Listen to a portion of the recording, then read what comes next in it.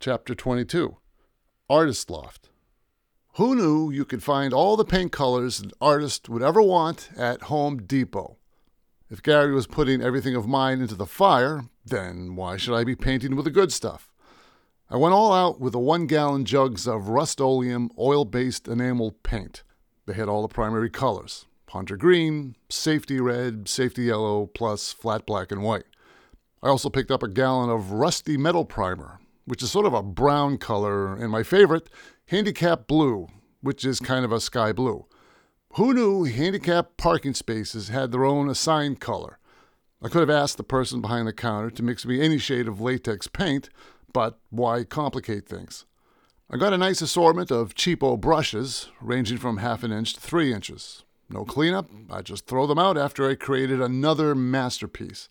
I also picked up a 10-foot by 20-foot canvas drop cloth and a staple gun. Typically, a drop cloth is used to keep paint off of furniture when painting your living room.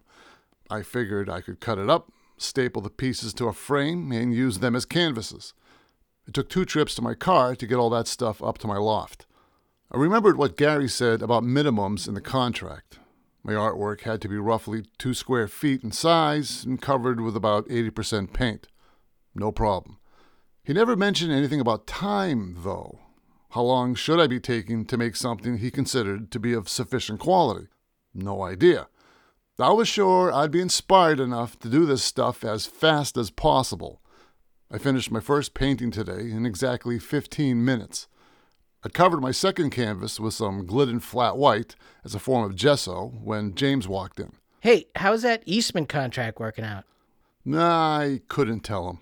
If I told James that 2 Brazilian guys hired by Gary were throwing everything I did into an incinerator, he would ride my ass about the evils of corporate America and would go off in an incessant loop of "I told you so's" forever. If I also told him that I was only submitting artwork for the money, he'd think I was the biggest sellout in history. If Gary still wanted to pay me for whatever I came up with, I would make him regret for ever having me sign that contract. The plan was to buy a new Jeep Wrangler that I'd been fantasizing about. I figured it should take me about 6 more paintings. I told James, "Hey, it's going great." He looked around the floor and saw all the gallon cans of enamel paint. Are you going to turn your car into a hippie-mobile? I said, "I'm going in a completely different direction, James. I've decided to really embrace abstract art." He gave me a sour look, like I just farted. He said slowly, I thought that you said you hated abstract art. No, I just didn't appreciate the nuances of it," I said. "I think Gary is going to like what I'm coming up with." Puzzled, James looked at the paint cans around his feet. How are you supposed to work with this stuff? "Oh, it's great. It dries real fast." I picked up my first painting, a mostly yellow-streaked canvas with some red smudges along the edges. I call this one Rothko Simplified. Mark Rothko was an abstract painter known for doing 2 or 3 squares of color on a canvas. That was it. I had him beat. I would only go with 1. James looked at me in silence. I could tell what he was thinking. This is a joke. It was a joke, but I couldn't tell him. Confused, he seemed to be waiting for me to reveal the punchline, then looked back down at my canvas. How do you know if it's upside down? I leaned the canvas against the wall. I said, "I'm just about to do another one. Watch this." I slid a bunch of paint cans away and cleared a space on the floor. I took a blank canvas and set it on the ground and said, "Remember how Jackson Pollock flicked all that paint onto his canvases?" Yeah. I took a screwdriver and opened a 1/2 pint-sized can of Rust-Oleum aluminum color that I had bought just for this. I held it above the middle of the canvas. "Watch this," I said as I poured the entire contents of the can into the middle of the canvas, as if I were pouring frosting over the top of a cake. The pool of paint slowly creeped out, forming an expanding circle. With the remaining dribble from the can, I did a little flourish of splatter droplets near the edge of the canvas. "I'll call this one Pollock's Puddle," I said to James. I admired my work as the spreading paint came to a halt after covering most of the canvas. That's really stupid. "Look, I know," I said. I threw the empty can of paint into a trash bag. He said he wasn't happy with my work. I'm kind of frustrated at the moment. I sat down on my stool.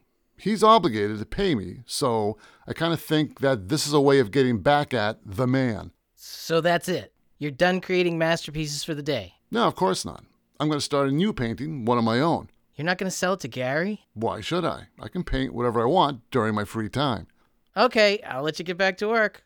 He walked to the doorway. Let me know if you want to get some coffee later. Sure thing, I said to him as he left. I closed all the gallon cans of paint and chucked the 3 paintbrushes I'd used in the garbage bag. I broke open my box of oil paint tubes and set it on my lap. I thought I'd call this one Renoir at the Louvre. Near the end of his life, Renoir visited the famous French gallery and saw his paintings being hung there. I wanted to show him walking down the halls towards his own exhibit. A slapping bass line came from down the hallway. It was my buddy Lance, the naked bass player. I put down my box of paints and moved towards the sound. I found him sitting on his amp, slapping and popping at the strings while the drummer was adjusting his cymbal stands. Hey, it's the Rembrandt guy. I noticed you're wearing pants today. That's cool. He looked up from the fretboard and went, Huh? He thought for a moment slack-jawed, then remembered the last time we met. He smiled as he began noodling on his instrument. Oh, yeah. Listen, I said, do you guys know where the DLC headquarters is? Yeah, out by 495. Do you want to make $50 every week? Lance thought for a moment with his mouth open. You want me to break into their offices? To punctuate his remark, he strummed a thick chord on his bass as if he were doing a sinister hit from a film score. Cool. No, I need someone to do a delivery, I said. The drummer stood up from behind his kit and said, You sell weed to Gary Eastman? I couldn't tell if the drummer was joking or if he was serious. Good thing I wasn't hiring these guys to pull off a crime. I told them, I actually sell paintings to Gary Eastman. I just want someone to take my 2 paintings down to the loading dock. I couldn't bear to go down there ever again, knowing that it was the place where everything went into the fire. I figured it was worth my sanity to just pay someone to deal with it. I continued, Well, every Friday I'll try to have 2 paintings ready for delivery. Lance made a twanging sound on his bass. Sounds easy enough. You just got to give 2 paintings to Mookie. They both looked at each other and said in unison, What's a Mookie? Oh, you guys will love him.